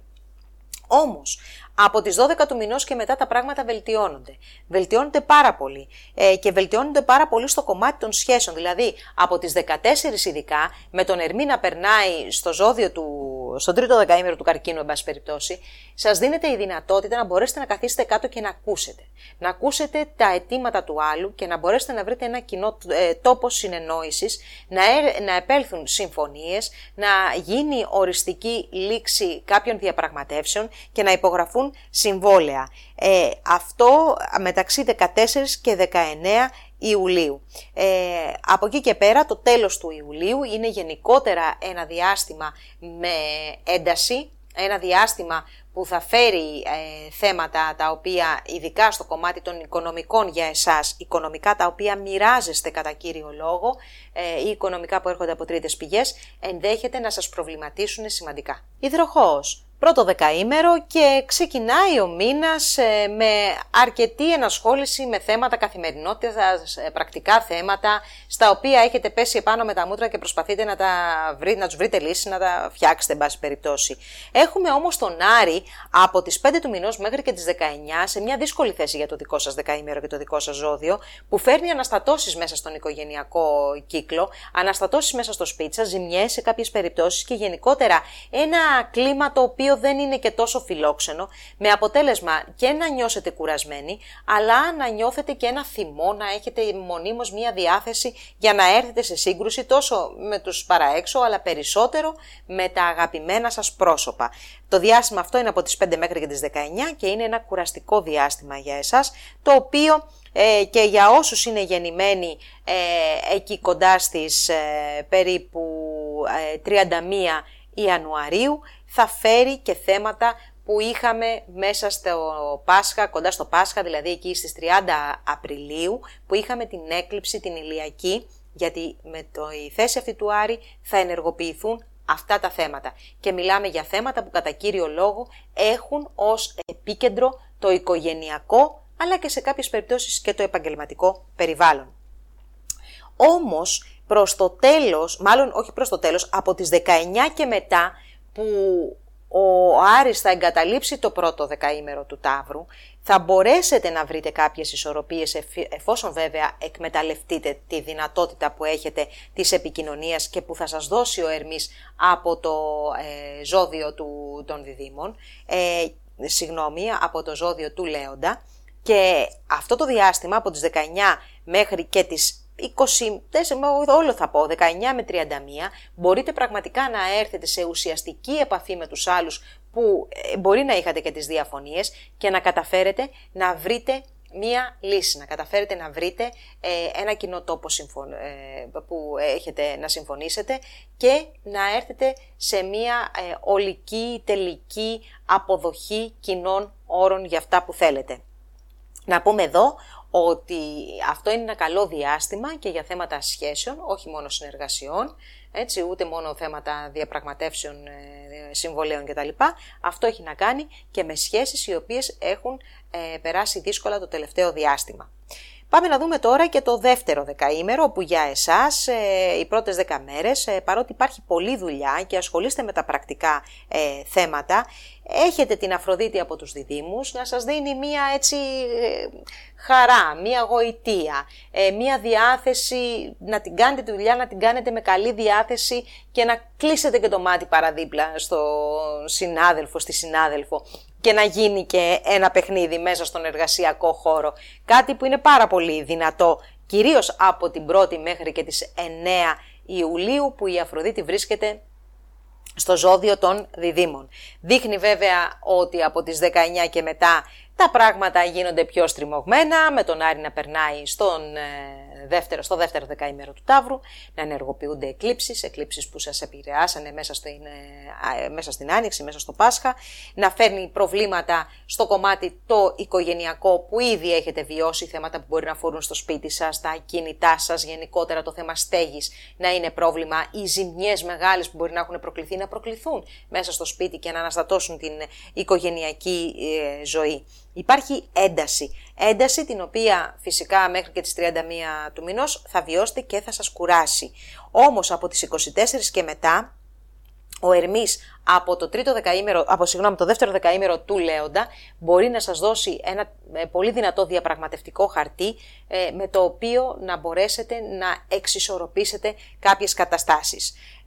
Τώρα είπαμε ότι από τις 20 του μηνός και μετά έχουμε την ενεργοποίηση των εκλήψεων και το διάστημα 26 με 31 είναι πάρα πολύ δύσκολο και θέλει προσοχή σε επαφές, θέλει προσοχή στο τι λέτε, στο τι υπογράφετε, δηλαδή αυτό το διάστημα 26 με 31 θα πρέπει να είσαστε προσεκτικοί. Έχετε τη δυνατότητα να δείτε πράγματα, αλλά θέλει πολύ μεγάλη προσοχή, πολύ μεγάλη έρευνα για να προκύψει μία ολοκλήρωση. Για το τρίτο δεκαήμερο τώρα, τα πράγματα δεν είναι τόσο δύσκολα όσο είναι τουλάχιστον για το δεύτερο. Είναι όμως, ξεκινάει με μία ένταση ο μήνας, ένταση η οποία έρχεται σε σχέσεις που μπορεί να προέρχονται από το συγγενικό περιβάλλον, αδέρφια, συγγενείς εξαίματος κτλ. Ή θέματα ατυχημάτων κατά τις μετακινήσεις. Προσοχή επίσης στο μεταφορικό μέσο, θέλει προσοχή και σε αυτό. Και γενικά οι καθημερινές σας δουλειές, οι καθημερινές σας κινήσεις, οι καθημερινές σας πράξεις θέλουν μία προσοχή στις αρχές του Ιουλίου. Από εκεί και πέρα τώρα, φαίνεται ότι η Αφροδίτη από τις 9 μέχρι και τις 18 από το ζώδιο των διδύμων δίνει ένα εξαιρετικό διάστημα για να ομορφύνετε, για να περάσετε πολύ ωραία, για να ψυχαγωγηθείτε, να ερωτευτείτε, να φλερτάρετε, θέματα με παιδιά πάρα πολύ θετικά, γόνιμο το διάστημα εκείνο. Και γενικά έτσι έρωτας και καλή διάθεση υπάρχει στην καρδιά σας και περνάτε πραγματικά πάρα πολύ ωραία.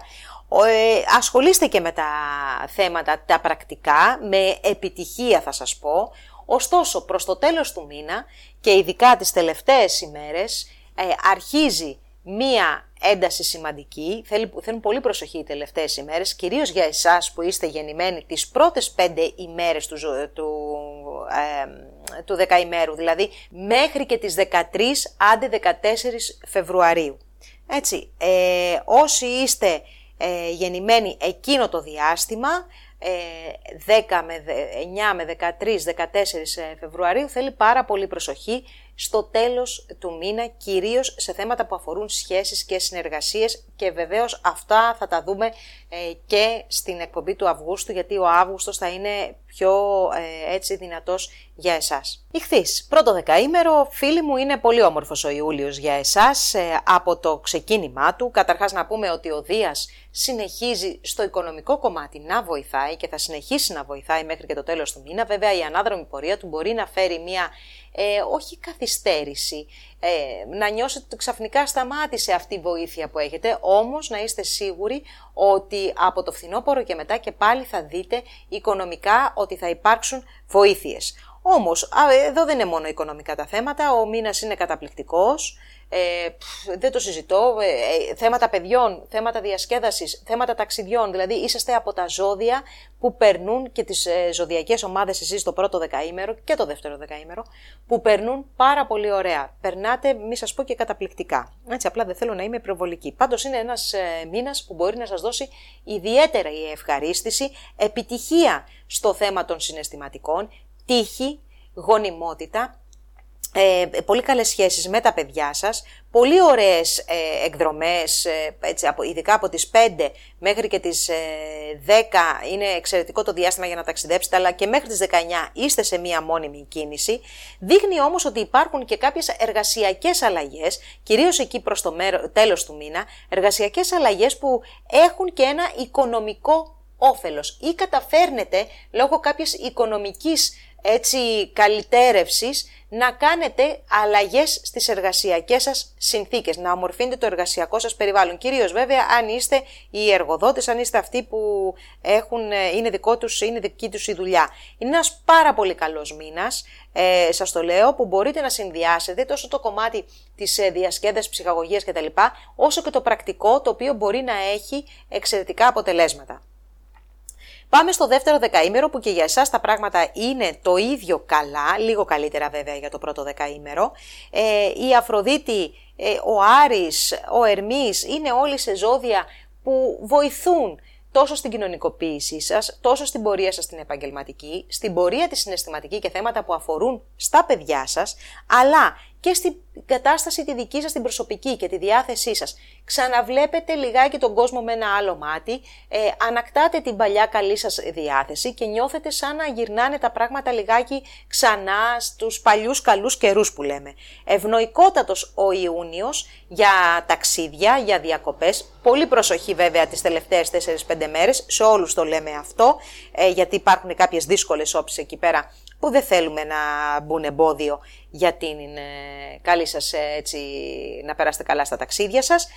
Η Αφροδίτη ειδικά τις τελευταίες μέρες όμως που όλος ο κόσμος εκεί θα βράζει, εσείς με την Αφροδίτη από το καρκίνο θα έχετε σημαντικές επιτυχίες στο κομμάτι των συναισθηματικών, τα τυχερά παιχνίδια, θέματα τέχνης, όπως και φυσικά θέματα ερωτικών, δεν θυμάμαι αν το είπα, και θέματα παιδιών. Πολύ ωραίος ο μήνας. Πάμε τώρα στο τρίτο δεκαήμερο, όπου για εσάς είναι λίγο έντονο το θέμα με τα οικονομικά στις αρχές του μήνα. Κάτι έχει γίνει με τα οικονομικά σας, το λέω εδώ και πολύ καιρό, και υπάρχουν παραπάνω έξοδα από αυτά που μπορείτε να αντέξετε. Κάτι έχει γίνει, λέω και εγώ τώρα, λες και ζω σε άλλη χώρα, αλλά τέλος πάντων. Είσαστε μάλλον από τα δεκαήμερα που το βιώνετε περισσότερο αυτό, με αρκετά αυξημένα έξοδα. Αυτό όμως θα σας πω ότι είναι και το μεγαλύτερο κακό του μήνα, όχι ότι είναι λίγο, και κάτι το οποίο σιγά σιγά, ειδικά μετά τις 5 Ιουλίου, έρχεται να ηρεμήσει, να μπει ίσως σε μία σειρά. Γίνονται και για σας ωραία πράγματα σε αυτό το μήνα και κυρίως από τις 12 μέχρι και τις 22 Ιουλίου, που θεωρώ ότι είναι και το καλύτερο διάστημα για να βγείτε, να ξενιάσετε, να περάσετε όμορφα, να πάτε διακοπές, να ερωτευτείτε, να έρθετε κοντά με τα παιδιά σας, να ελαφρύνει η ψυχή σας και να περάσετε ωραία. Θα περάσετε ωραία, θα κάνετε ταξίδια, προσοχή γεννημένη 14 Μαρτίου, γιατί βιώνετε σημαντικές αλλαγές, ζείτε σε μια έτσι αρκετά γρήγορη και ανατρεπτική περίοδο, η οποία συνεχίζεται και τον Ιούλιο. Αυτά ήταν, φίλες και φίλοι, τα νέα για τον Ιούλιο. Ευχαριστώ πάρα πολύ που με παρακολουθήσατε. Να είστε καλά και ραντεβού την επόμενη εβδομάδα με ένα ακόμη βίντεο αστρολογικών προβλέψεων.